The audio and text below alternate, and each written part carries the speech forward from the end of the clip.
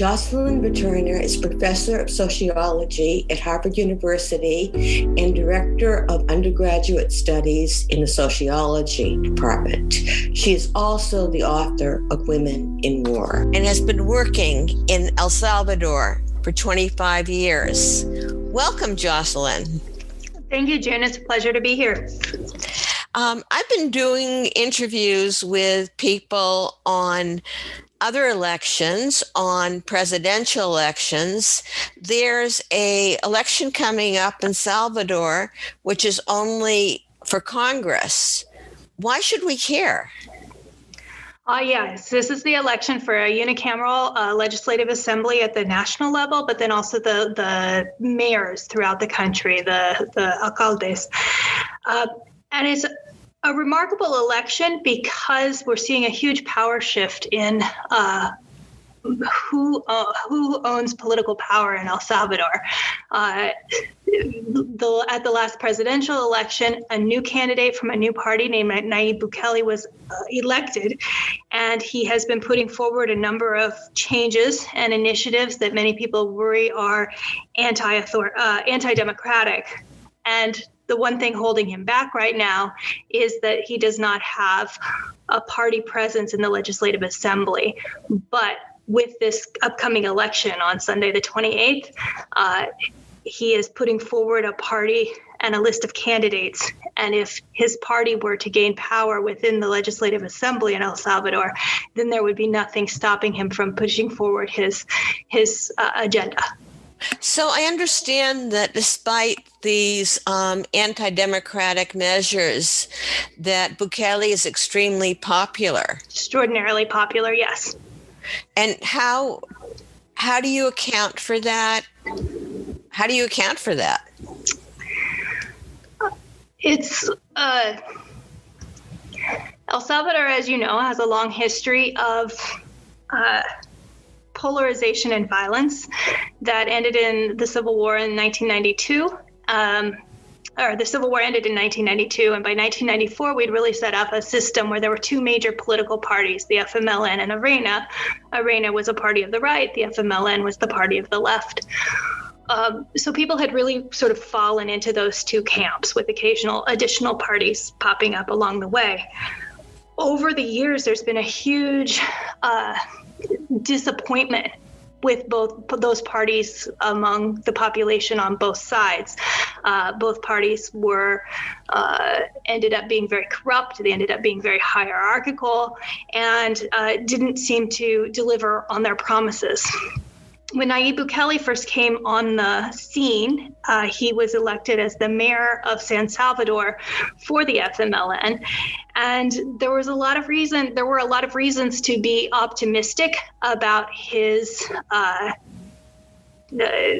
approach to politics, in that he seemed to be sort of apolitical. He was thinking about how to improve garbage pickup in the city. He was building new libraries or sort of community markets where people could go sell their goods and maybe get internet. And there was a sense that he was doing this based on who most needed the service rather than who would get his party at the time, the FMLN, elected. At that time, there was some big kerfuffle. There's various stories about what happened, but the FMLN voted to kick him out of the party, and that's when he started his new party, Nuevas Ideas. When he ran for president this last term, I actually know a number of people who were longtime members of the FMLN who had family members who died in the war fighting for the FMLN and who never ever thought they would leave the FMLN, who ended up voting for Nayib Bukele instead of the FMLN because they did feel like perhaps he was a promise of change. And it was not so much a vote for Bukele as a vote to tell the FMLN, you've failed us. We are not delivering what you promised. We want something new. Bukele was elected largely by saying, I'm not those other two parties. That was actually his phrase, no more of the same on the other parties. I'm something new. But he was very careful not to take any political positions. He wouldn't show up to debates. He wouldn't say, I'm for or against this or that other. His whole idea was, I'm not the same old, same old. And so a lot of people interpreted that at the time as something optimistic, that maybe he was open to different ideas of how to do things. But over the last few years, it's become clear that he actually just doesn't have a real agenda on any of those issues. And so there's been a lot of concern by these same people who voted, at least among the people I know who voted him in, that he still hasn't come down on any particular political platform. So he doesn't have a real agenda, and you have people you have 84 members of the National Legislative Assembly. You've got the local officials. I think there are almost 300 of them, and 20 members of the Central American Parliament. So how do you see this election is shaping up? If Bukele's platform, I think he has 84 different candidates running for the deputies in the Legislative Assembly. And if they were to get, I believe it's 56, they would have a supermajority in the Legislative Assembly. And so they could do a number of different things, including being able to appoint the new Attorney General without any input from various parties, for example. Another thing that Bukele is trying to do is to revise the Constitution, right? He's putting forward this notion that they need to look at the Constitution and rethink it. And a lot of people are concerned that he's going to try to extend the limits on a presidential term so that he can stay in office longer. So that would be another one of those things that he could do much more easily if he had control of the Legislative Assembly. And how likely does it look that he will gain control of the Legislative Assembly? His popularity right now is in the upper 60%, 60 to 70%. And the indications, the various polls I've seen suggest that he's likely to gain a majority in the Legislative Assembly, if not the supermajority. And so I don't think people have a real clear sense as to what's going to unfold. And people don't vote for parties, they vote for individuals at this level. And so there certainly are people from other parties who are very popular as well. But it'll be interesting to see how it unfolds. And it'll be interesting to see how Bukele's fame plays out for the people running. The people running, interestingly, are the El Faro, one of the local newspapers, has kind of put his candidates into three groups. One they called the same as always, and which is interesting because Bukele has sold himself as somebody who's just different from what the two parties have been in the past. But many of the people running for his new party are people who were leaders and often corrupt leaders from the old parties in the past. And so it's the same people, just newly branded. But there's also a number of people who are very young who had posts within his administration. So people who had various ministerial posts or sub-posts in ministries are now running for office as well. And then there's a lot of people who just are fairly unknown. They don't have a history in politics, and it's not clear where they're coming from. So people are having a hard time predicting what will happen with some of these candidates. You asked earlier, too, about why Bukele is so popular. And I said one thing, which is like he's not the same old, or at least he's portraying himself as not the same old, which I think is part of it. The other part of it is Bukele, like some other populist leaders lately, have been very adept at using social media to portray himself as a very likable kind of person. So he's oftentimes, he tweets frequently, he's on Facebook frequently, he's very jovial and joking with the population. And early on, again, people were pretty optimistic about the fact that he did have a large part of the public following along and involved in politics. And he hired younger people to go out and be parts of to lead the various ministries and to really be involved in the people. And there were stories that he would, really tell people, to get out there, sit on the floor, really meet the people. And so there was a sense early on that he was great at mobilizing people to be involved in politics. And I think a lot of people got excited about that early on. But over time, again, it seems that this politics has become much more focused on keeping him and his friends in power and wealthy. There certainly are concerns of corruption and folding in money and power to hit Nick Bukele and his inner circle. And there's also real concerns that this jovial, joking nature has increasingly taken on a really misogynist and authoritarian tendency. Mm-hmm. He recently, I'm going to get this wrong, but he recently put forward a picture of himself. There's a movie called The Dictator, I think, and he had put his face on the picture of the dictator and thought this was really funny. But, he's joking about being a violent dictator of his own country, and a lot of people didn't find that very funny. You mentioned the word misogynist. I'm wondering, in all these candidates, what is the gender breakdown? What does that look like? Just among his deputies, I don't know at the level of the mayor's positions, but I saw in this article that of the 86, I think, candidates that are running for a deputy in the Nuevas Ideas party, about 2/3 of them are men, and 1/3 are women, and so there's certainly more. It's more than that. It's like 60 something to 20 something. So it certainly is masculine in that aspect.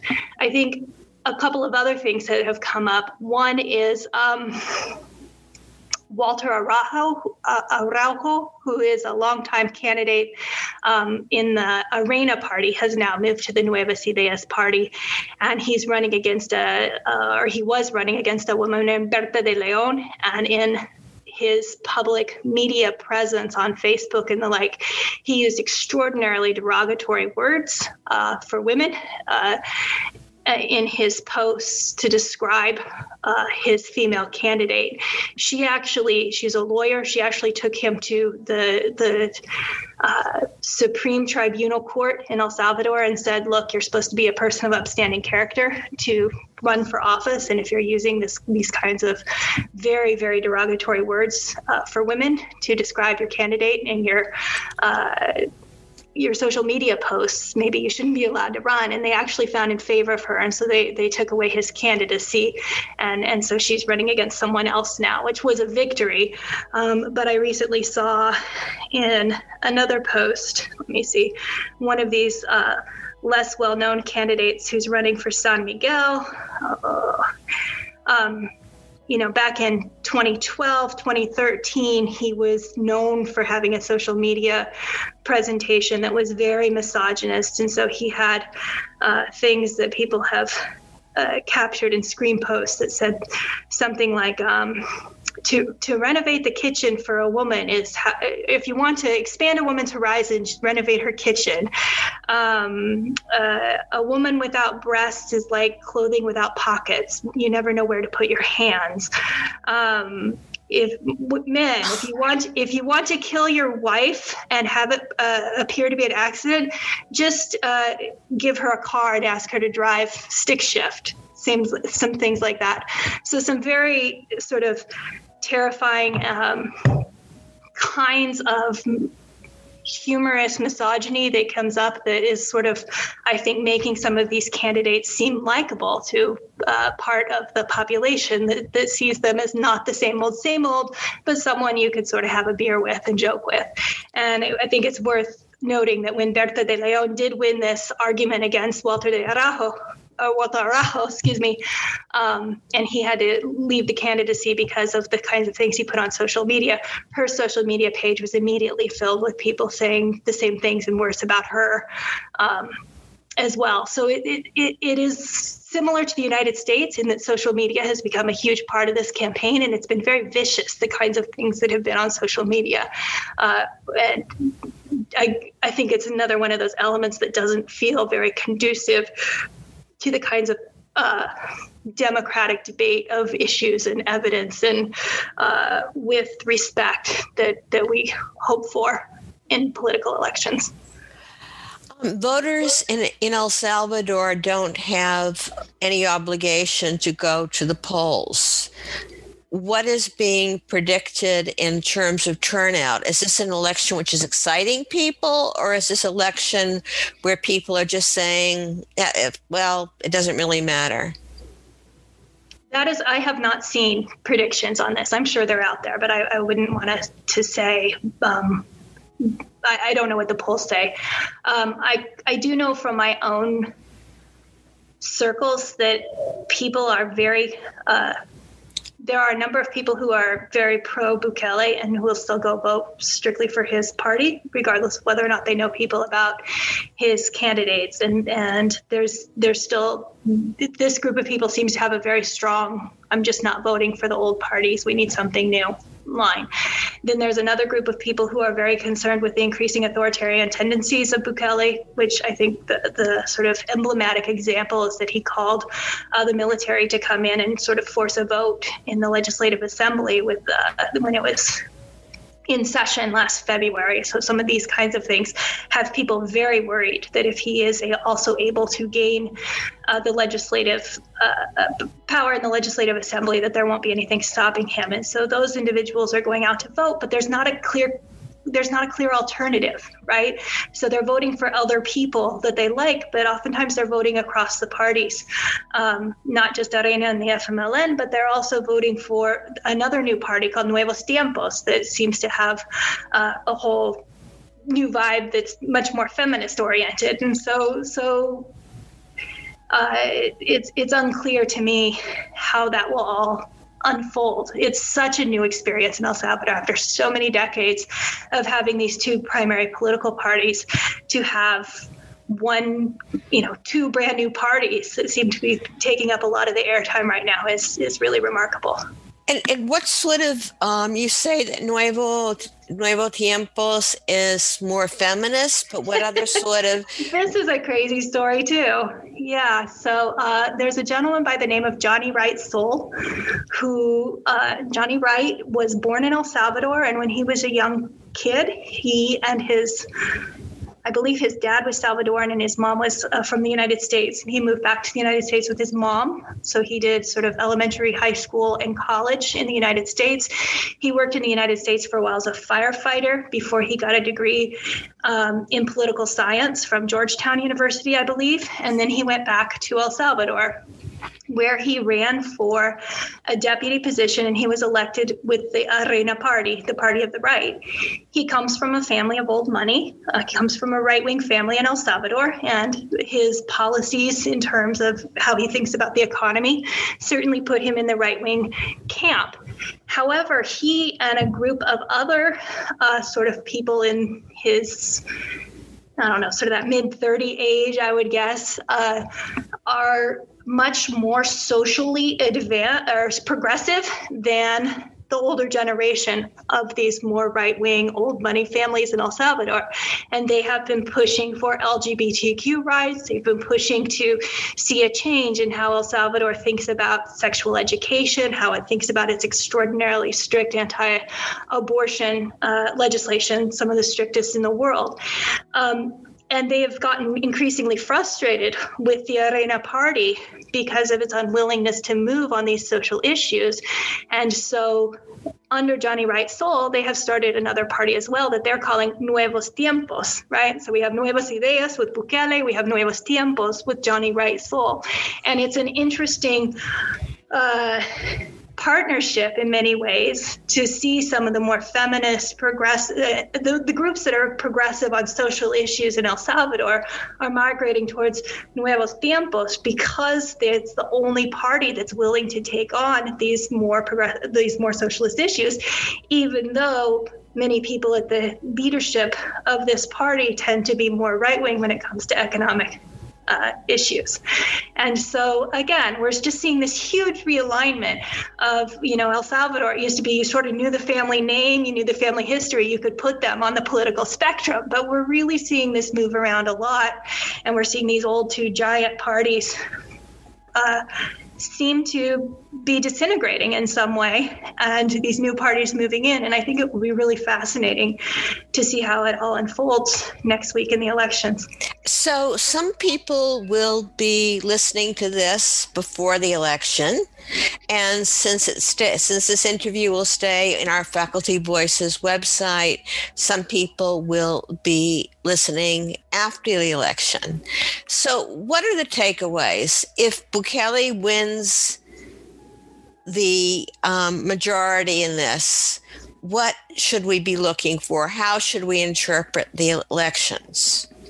Absolutely. So Bukele has he's been extraordinarily successful at staying popular, and he's been extraordinarily successful at marketing his administration, and from what a lot of the reports are suggesting, enriching himself and enriching other people in his group. He's done this in part by sort of tying himself to President Trump, making El Salvador more open to Trump's plans of sort of limiting Central American migration, opening the doors to various asylum cases in El Salvador and the like. I think if the biggest fears, if Bukele wins power if his party wins power in the legislative assembly, is that he will change the Constitution to allow himself to stay in power longer, that there will be an increasing militarization of various sort of dealing with criminals and gangs and various public services in El Salvador, and that there will continue to be a tremendous amount of resources in El Salvador spent towards marketing and publicity aimed at keeping themselves in power rather than taking on real issues, right? So, for example, the Bukele administration has launched the state-run newspaper, and the state-run newspaper spends millions of dollars basically celebrating the things that the state supposedly does. And attacking the media, the other media sources in El Salvador. Bukele's made a big deal out of handing out however many packages of food to people during COVID, but it's very unclear that those packages are arriving to people who actually need them and not just his neighbors and the like as well. And so I think what we need is to really pay attention to questions of democratic freedoms in El Salvador, freedom of the press, freedom to move, freedom to, keep the military separate from civilian life in El Salvador.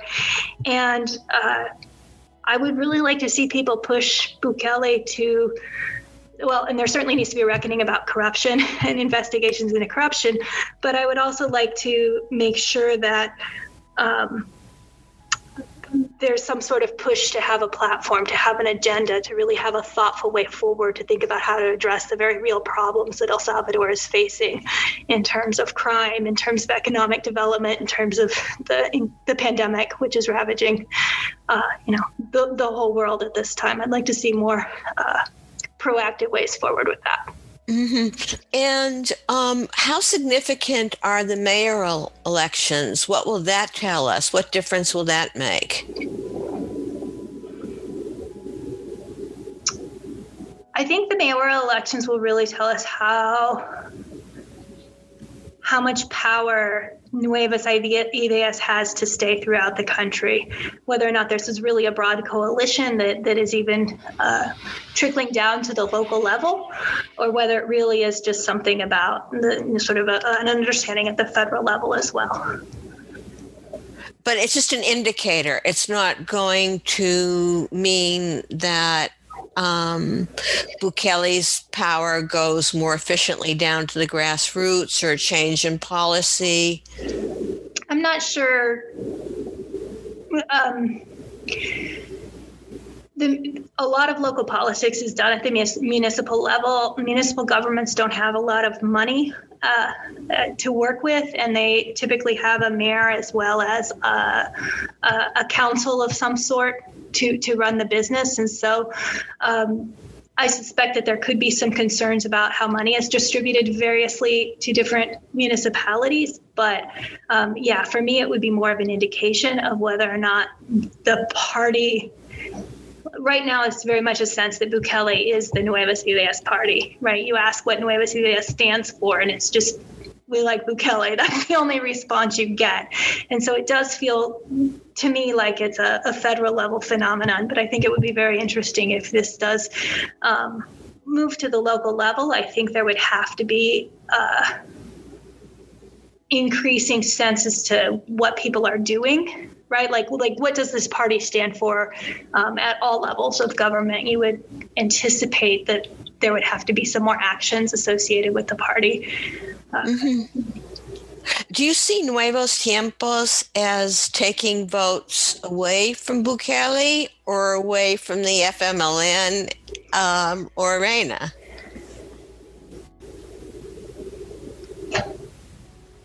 It's a really good question. Ironically, given that many of the people in Nuevos Tiempos originally came from Arena, it feels like it's hard. I honestly don't know. I don't think Nuevos Tiempos will get a lot of votes, honestly. I think they'll win a few seats. I think there are a number of people who are disappointed with the left that probably feel like Nuevos Tiempos is one of the few options that are available to them, because at least they're sort of progressive on their social issues.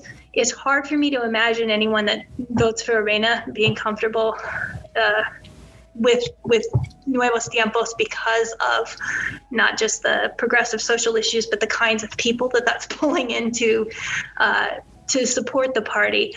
But, I do think there is this new younger generation, the second generation of Arena people who oftentimes were educated abroad, like Johnny Wright Stoll himself, who really feel like the party needs to be modernized.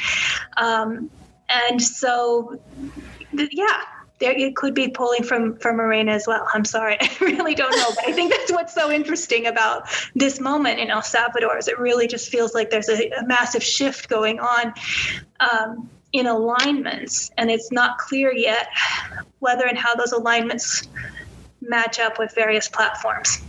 So if we are assuming, and we may be wrong, we've been wrong before, that Bukele will win the majority, what does that mean for U.S.-Salvador relations? I think regardless of whether or not Nuevas Ideas wins, there's a real reckoning going on for Bukele right now in relation with Biden. He had, certainly aligned himself with Trump.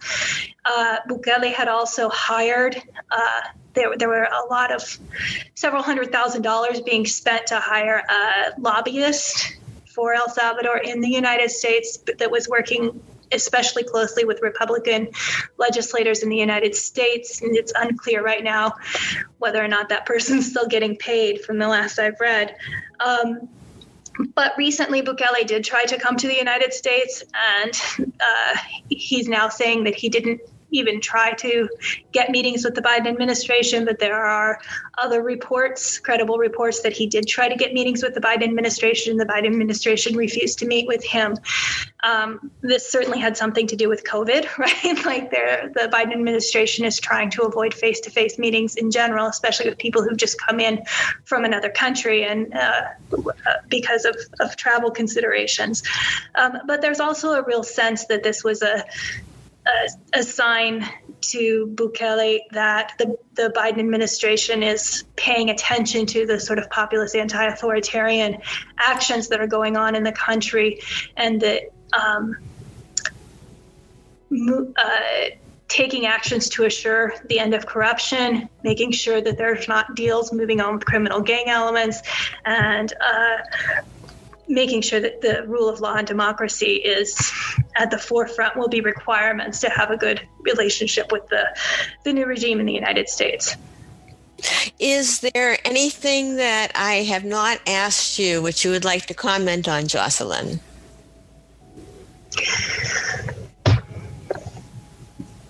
I think there are some interesting parallels between what's happening in El Salvador, what happened in the United States, and certainly what's happened with other populist leaders recently, say in Brazil, in that what people say seems to carry more weight sometimes than what people do. And so a lot of people who are frustrated with Bukele right now are pointing out the hypocrisy of saying, I'm new. We're not going to do it the same way we've always done it. And then actually bringing people into the party who are the exact same people that he was critiquing before, but they've just given themselves a new party name, but they're the same old politicians.